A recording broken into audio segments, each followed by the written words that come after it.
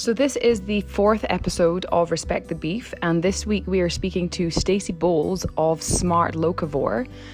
She is a very smart lady, and she has developed this online database to match local vendors with people who want to buy their produce.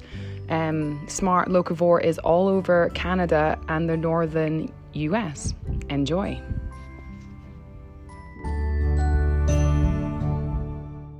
You can hear me good though now? Yep, we're good now. Awesome. This is the second one I've done today. I did one earlier with a chef from Vancouver who they kind of try and use local produce and local ingredients as much as they can. And yeah, he'll be my next episode. And yeah, it was kind of cool. And it was a nice segue into this one for the week after, because he was going on about local sourcing is not always easy. And I was like, well, actually, I know a woman. That's perfect. Yeah, so it kind of worked. It worked really well. Amazing. That's so great to hear. I love hearing those stories. Yeah, right. Absolutely. Like, honestly, I'm one of those people that when I go to a restaurant and I see on the menu that they've got it written down that, you know, this product's from a local farm, or this is from around the corner, I actually get a little bit excited as I'm reading through the menu. I'm like, oh, fantastic. They support local. That's what I like to see. Right. So, I know that you've started the Smart Locavore. Did you come up with the name, or is locavore like a term that's kind of out there? Because the first time I heard it was when you reached out to me. Okay. Yeah. So I did not make the name up. Locavore is a term. I have heard it used briefly in the past. It's not well known, and some people off the bat don't really understand what it is. But yeah, locavore essentially is a person that attempts to eat food from local sources whenever possible. So, and then I just kind of tagged the smart in front of there and put the two together. And that's just kind of the name that I went with. It works. It does work. Yeah, it does work. So can you tell me, like, just start from maybe a wee bit about you, and then what you're hoping to accomplish with Smart Locavore? Yeah, absolutely. So my backstory, I am a born and raised farm girl. I grew up on a beef farm in southwestern Ontario, outside of Listowel, actually. So my parents are still farmers today. We have about 300 acres. I think at one point in time, there was about 200 head of cattle, but that was my upbringing. The daily chores on the farm. I think the farm girl roots really stay strong. You never kind of lose those roots, right? I'm not from farming background. Oh, you're not? No way. No. Okay. But you love the farming life now, right? Absolutely. Absolutely. So I still live in the heart of what I consider farming country in southwestern Ontario. Back then, my sister and I, we were the kids that sold the sweet corn at the farm stand around the corner. My parents would often sell half of a butchered cow to a neighbor or a friend, somebody that wanted it, or even a full cow. So I think that's kind of where the idea sprung from. Last year, when COVID hit, you go to the grocery store and none of the staples would be on the shelf. No bread, no orange juice, no milk. Like it was hard to get meat. It was hard to get anything, to be honest. So I just kind of had a light bulb moment, if you will, last summer, maybe. And thought, it's so hard to source locally. And yes, there's Facebook groups that are, like in the geographic locations where you can find things for sale. But I find that often items get lost in the groups. Like you're looking for something, you got to scroll through. And there are other areas too that have these type of groups that, you can find things sourced locally. But because I live in an area that borders on two different counties, I found myself searching through different websites. And I thought, wouldn't it be so much easier if there was just one dedicated website, and not necessarily just for the area that you're in, but for all of North America. So if you're traveling and you want to get fresh fruit when you're out in British Columbia, you want to find beef when you're in Alberta, you want to visit a farm, or, you're down south, somewhere in Florida, and you want to see an orange farm, or you just want to be able to have the option to buy, your fresh produce from a farm stand. Yeah. Wouldn't it be great if there was one website where you could go on and just find whatever you need wherever you are? So that, I guess, was kind of how the idea came forth. And then last year, I just kind of reached out to a bunch of farmers that I knew were selling product already and asked them to list on the site. And that's kind of how the minimum viable product became a thing. The farmers were on board. They were enthusiastic. They thought it was a great idea. And then the listings just kept growing. So I think we're up to about almost 800 listings now throughout North America. Wow, that's awesome. Yeah. And full range of everything, beef, chicken, pork, produce, fruits, the vegetables, basically anything you can think of, it's on there. Did I see skincare or something on there the other day? You know what? I think there is a few handmade products. That one might've been from a lavender farm actually in Ontario. Maybe. Where they make their own products. That could be on there too. Yep. Yeah, it's cool. It's pretty cool. It is cool. I think it's really, I know there's a lot of people out there who want to buy local and they want to support local, but it's just so easy just to go into Walmart and go, oh, screw it, and stock up your trolley and head to the checkout and you're done.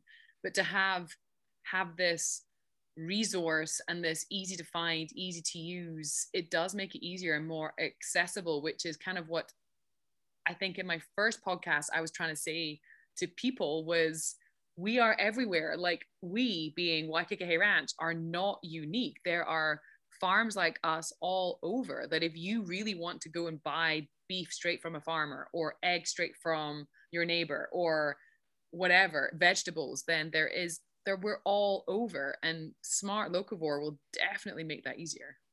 100%. And that's the thing. I think a lot of times your neighbors are selling great products. You just don't know.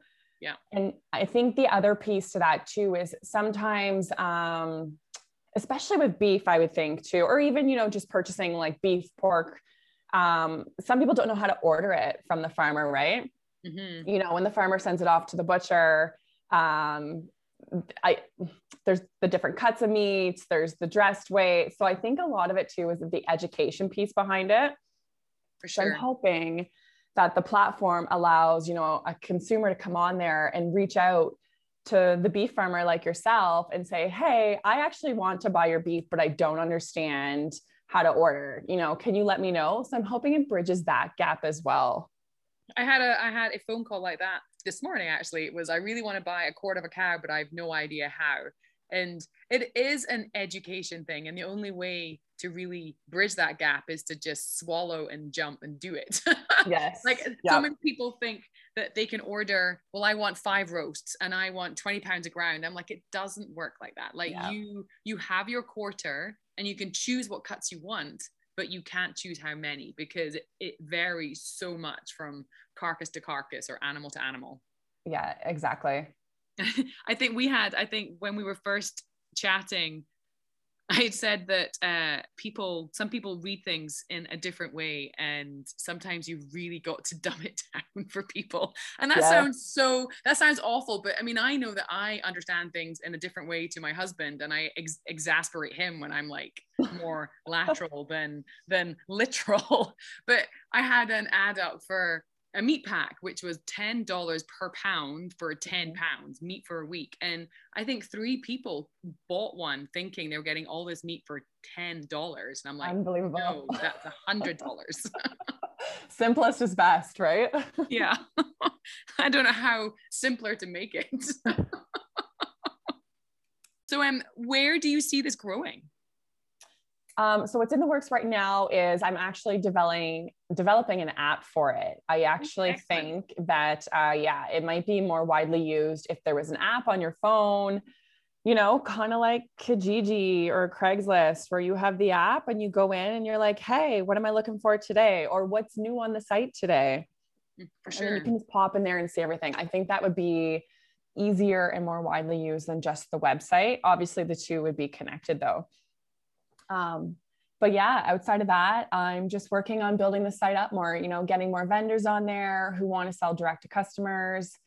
And, you know, just doing more kind of public outreach to let the general population know that this platform even exists. So yeah, so I think that's the future works right now. It's super exciting. You know, I still get giddy every time I see a new listing on the site. I do a little bit of a happy dance. I totally get that. So one day I'm sure that, you know, I'll stop doing that, but for now it's still really exciting. I don't think so. I mean, I'm like that. Every time an order comes through or I get an email, I get that kind of elated feeling and your stomach leaps because you're doing what you want to do and it's working and you're making a difference that I think, I don't think you'll ever lose that. And I think that's a great point. I truly feel aligned with this project because I feel that I can make a difference with this. So being the born and raised farm girl that I am, I always want the platform to stay free for the farmers to use. You know, I can't see you know, making them pay when I already know how hard farmers work. So I'm truly hoping that this absolutely stays free for the future. So someone reached out to us, I guess, late last year. So December 2020, maybe early January. And it was something kind of similar, but it was just for the Kootenays. So we live in the boundary region between the Okanagan and the Kootenays of BC. Okay. And it was called Ballasters, and they were trying to do this. They were trying to be a local resource. It was going to be free for a year, and then they would take I think a percentage. So if something cost $10, they might take $2 or something. And I uploaded my store onto there. We did a couple of sales. But I got an email from them yesterday saying that we tested a concept, we learned a lot, and have decided to suspend operations. Oh no! And that was it. So it's gone away. Okay. It's gone away. And then they were thanking us for our participation, and but they didn't say why they had stopped it. But I was getting excited about that, thinking, yes, this is going to be like we do our own thing and we have our own store, but having that mirrored somewhere else that's going to reach other people was amazing, but then they've just stopped it. It just stopped. That's so unfortunate. And I think what you just said too about having your own site, so what Smart Locavore does as well is in the description of your listing or even just about your farm, you can list back to your own website. So you don't need to put every single product in. You can literally just put one category in for beef if you wanted to, and then direct all your sales back to your website if that's what you currently have set up. See, that's easier than what we were doing with this company. Was I had to redo everything. Like, even though I have it all in my store, I was having to duplicate it. But yeah, I am going to get around to doing it. But yeah, and how did you find us, and how do you find all these people? Because you must reach out to them to get them on your store. And I've had a look, and there's, or not your store, but your database, like it's everywhere. Like how did you find them? I think I came across you on Facebook, to be honest. I don't know if you had maybe posted in a group or just a Facebook listing somewhere. A lot of the outreach I'm doing right now is through Facebook. The current farmers, growers, and producers that list on Facebook Marketplace. Those seem to be the easiest ones to transition over to the site. One, because Facebook is cracking down on the farm to table listings. Yes, you're not allowed to sell animals or animal products. No. So honestly, if you're trying to find eggs, a lot of people have them listed now as either empty egg carton, will fill for free for like $4, or butt nuggets. Yeah. So it's funny, but yeah. So a lot of those ones are transitioning over to the site because it's, and to get on the site, it's easy. It's all you need is an email address. Mm-hmm. So you just, a couple clicks and you've got an account, and then you can list whatever you want. So yeah, right now it's a lot of Facebook outreach. So, and I'm actually surprised how many people advertise on Facebook Marketplace, but I think at one point it was a great platform that worked for those type of sales. Yeah, until they start, because we did really well on Facebook Marketplace last year. Okay. And they didn't allow animal products like bones or ivory or things like that, but it didn't say anything about meat. But now you're not allowed anything. And the bots go around and search, and I still do post, but I've been doing things like I'll post a picture of a field, like just a field of grass. That's all it is. And then I'll insert text to say grass fed, and then I'll say beeves It's not beef or cows, but Or beef. put like the cow emoji in there. Yeah, exactly. And then I even had one guy, he said, "Hey, excuse me, but I just wanted to point it out. You spelled beef wrong." And I'm like, "Well, actually, no, I haven't. It's so I don't get canceled by the bots." The struggle, right? Yeah, it's crazy, but yeah, I do laugh at the eggs with their butt nuggets. I think that's awesome. It's very creative, that's for sure. Very. Yeah. So what's your next step after the app? I think it's all going to be marketing. You know, I want to roll this out as quick as I can to as many people as I can. You know, the quicker I get eyeballs on this and visibility, you know, the more potential for direct sales to the farmers and growers. So I think it's just constant marketing, and that might mean, you know, using influencers, whether they're YouTube or Instagram. I've gone that route a little bit. I tested the waters already with a couple of Instagram influencers, which had great success. So, you know, it's just, I guess, getting word out there as quickly as I can. Well, hopefully this will help. Like I share this on farming in the Maritimes and farming in Saskatchewan and all our local farming groups. So I'm sure that does hit a lot of producers. So hopefully that'll help give you visibility and drive more vendors and more producers to your platform. Amazing. I love it. Thank you. And in turn, I hope that gets you more business. I hope so. Yeah. It's like, yeah. It's so what are your, I guess, views, like the local movement, like being a farm girl and a beef, coming from a beef background, Yeah. where do you stand with the movement that we're getting told like beef is bad and cows are bad for the environment, and they're going on and on about the environment and the greenhouse gas emissions of cattle, when they should really be dialing it in even more and promoting buying local and not banning beef? Yeah. I think it's misinformation and a lack of education. So I think someone somewhere got a hold of some type of news article and it blew up, you know, because social media can blow up so fast. And I think people have gotten stuck on something that's completely misinformed. And you're right. The focus should be more on just buy local. Stop buying things from the grocery store, you know, that you can get from your neighbor. So like that really should be the focus. But yeah, you're right. It's just, it's a bit of a struggle with, I guess, you know, beef has gotten a bad name in the past because of the emissions, but I think it's not true. And I think that unfortunately, you know, some people have heard some things and they stick with it without actually doing their own form of research. Yeah. It's like just the right amount of information that is dangerous. Yes. And people right. don't get the full story. And it's, you know, Facebook fantasy world. Somebody reads something on there and it definitely must be true. Yeah. I saw it on Facebook, so it's true. Yeah. So if you had a direct line to both your customers and future customers, and I guess your customer would be the vendor, so their customers as well, what would be the one message you would want to whisper in their ear and make sure that they took home with them? Into the vendors themselves or just for the platform? So like if you could talk to my potential customers to buy, or if you could talk to both vendors to use your platform and customers to use your platform to find vendors, what message would you give them? Support your local neighbor.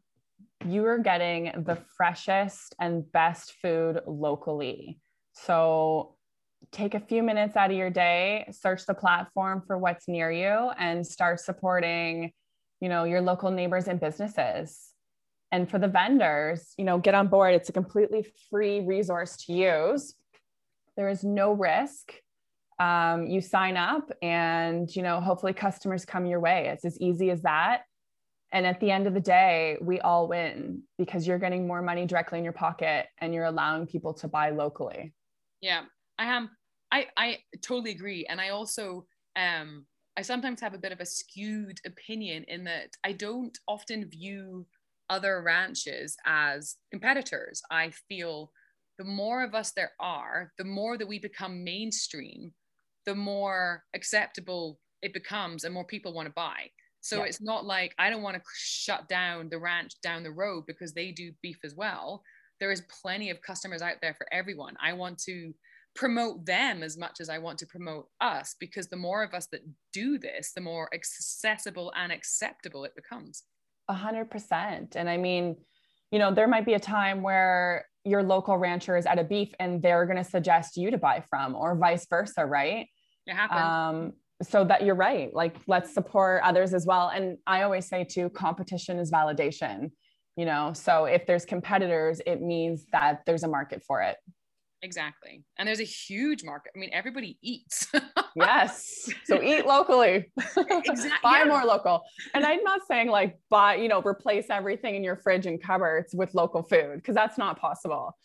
But, you know, maybe it's, you start small and you find that one thing that your neighbor's selling. Maybe it's maple syrup, and you start buying from them instead of buying, you know, the stuff from the grocery store that came from another country, you know? Yeah. You know, pick one thing and make a conscious effort to replace that with something local. And then just grow. It just grows. It does just grow. And honestly, it gets exciting when you go to the farmer's market and you start picking out things that, you know, were brought in by farmers and growers from your area, and you go home with the freshest produce, or, you know, the best cuts of meat around. It's exciting. And I think too, that's when you start bragging to others. You're sitting down at the dinner table and maybe you've got friends over and you're like, hey, this beef actually came from this ranch, you know, just a couple miles down the road. Like, it's amazing. Yeah, it is. We, there's a couple things. So I don't know how old you are, but I guess you're kind of my age. We might be around the same age. When we were kids, the ability to buy things from further afield wasn't there as much as it is now.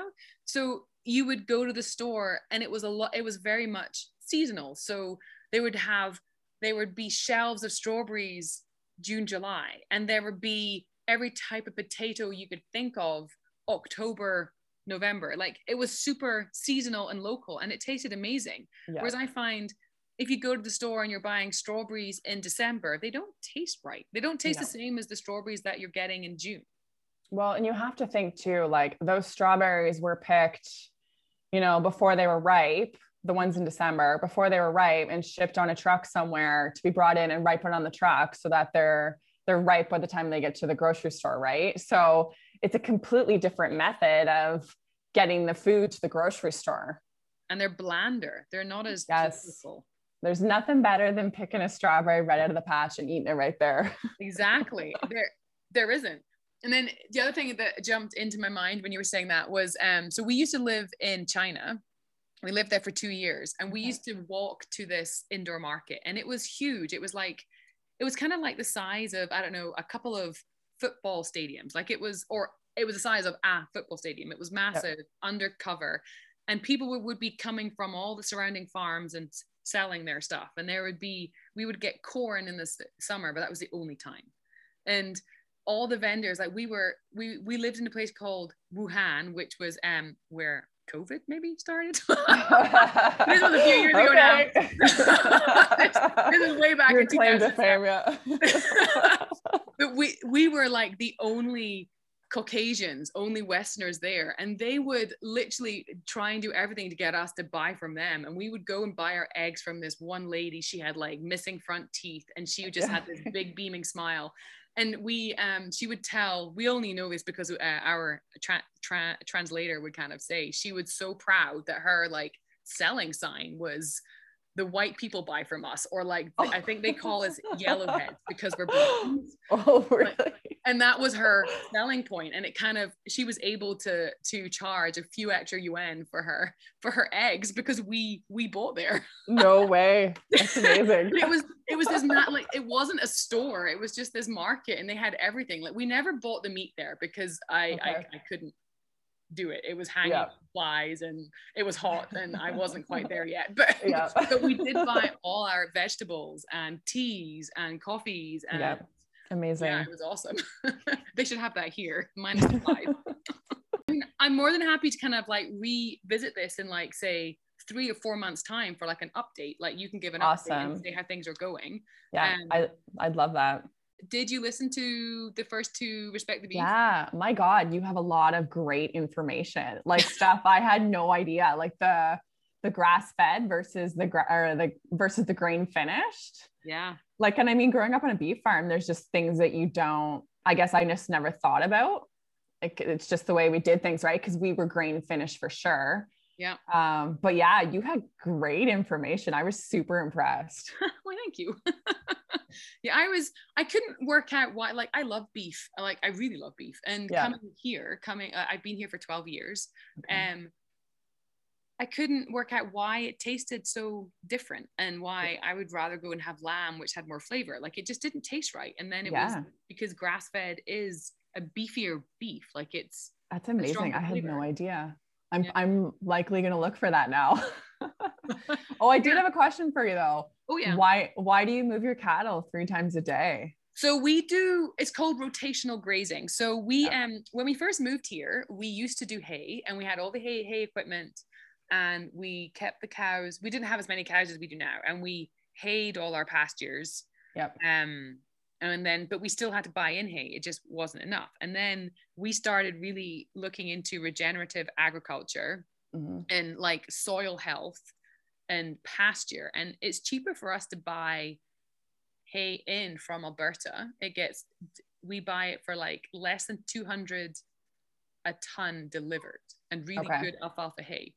So we use all our home pastures for grazing. So rotational grazing is you densely have them in one pasture, and they don't tend to wander around and pick the best bits. They'll eat that whole pasture. Okay. And all their organic matter, like their urine, their poop, which is full of nitrogen, nourishes the soil. So it switches on our soils. If you flood your field with chemical nitrogen, your soils switch off. Okay. And then they don't produce anything. And then you got to do it every year. Whereas they call it tickling the soils to kind of get them to work organically, not organic in organic produce, but organically as in without the interference of chemicals. Okay. So then we keep them on there for a short amount of time so they don't eat it down to the nubs. And then we move them to the next field, and that field recovers faster, thicker, lusher. And then we just keep on moving them through. So we do it 2 or 3 times a day because we're moving 270, 300 head of cattle. Oh, wow. Okay. But it helps our soils. It makes them more lush and green and nutrient dense, and that transfers into the meat. Amazing. So the way your fields are set up, so is everything already currently fenced, or are you moving fencing as well when you move the cattle? We have electric fence. So we have some cross fencing, but we don't, when we bought this place, there was nothing here. There was just a house and there was hardly anything. So we have Gallagher, like ring top fence posts and wheels. And we have an electric fence unit that puts out like 16,000 volts. Yeah. And we just move the fence. So we have horizontal fences that are hot that we just attach onto. Okay. And we move the electric fence. So we'll fence a field into 3 pastures, and we just open a gate and let them into the next one. And then we'll take down a fence and move it to the far end so that they keep on rotating through. Okay. Wow. That sounds like a lot of work too. It sounds worse. It sounds worse than it is. Like it doesn't take long to step in the posts and run the wire. Gotcha. Interesting. Okay. But it's fun. We had a clinic here with Nicole Masters a couple of years ago, and she just blew my mind. Like, Scott's been researching this and reading up about this, and I just never did. I just kind of left it to him. And then I met her, and she is an amazing lady. Like, she's had an amazing life, and the stuff she knows is just amazing. And she if you read her book, or I have the audiobook, like she's working on this massive farm down in Montana, and it's a sheep farm, but she's been working with them for a couple of years, and that you use all natural things to put on the soils, like you're using worm castings and humans, and you're kind of wanting to switch the soils back on. Like, that old adage of having to reseed every 5 years is so wrong. The reason they're having to reseed every 5 years is because all the chemicals they flood the soils with switch them off. So she's actually brought back prairie grasses that were deemed extinct the last 200 years. Wow. So they're in the soil. Those seeds are there dormant. And because she's kind of enhancing nature as opposed to chemically enabling things to grow, they've all switched on, and there's all these grasses that they thought had died out like back in like the early 1800s, 1700s. Wow. Yeah, it's kind of cool. Insane. What was her name again? Nicole Masters. Okay. Interesting. Her book's called For the Love of Soil. Okay, cool. Yeah, she's pretty cool. All these things I didn't know. Right. All right, well, thank you so much. I will edit and try and get it down to 20 minutes, and it'll be towards the end of next week that this one will go live, but let's keep in touch. I will put us on the platform, but yeah, let's come back to this if the podcast is still going strong, which I hope it will be. Yes. And we'll do like an update. Amazing. Love it. Thank you so much, Amy. I sincerely appreciate it. You're welcome. Thank you. All right. Enjoy the rest of your day. You too. Bye. Bye.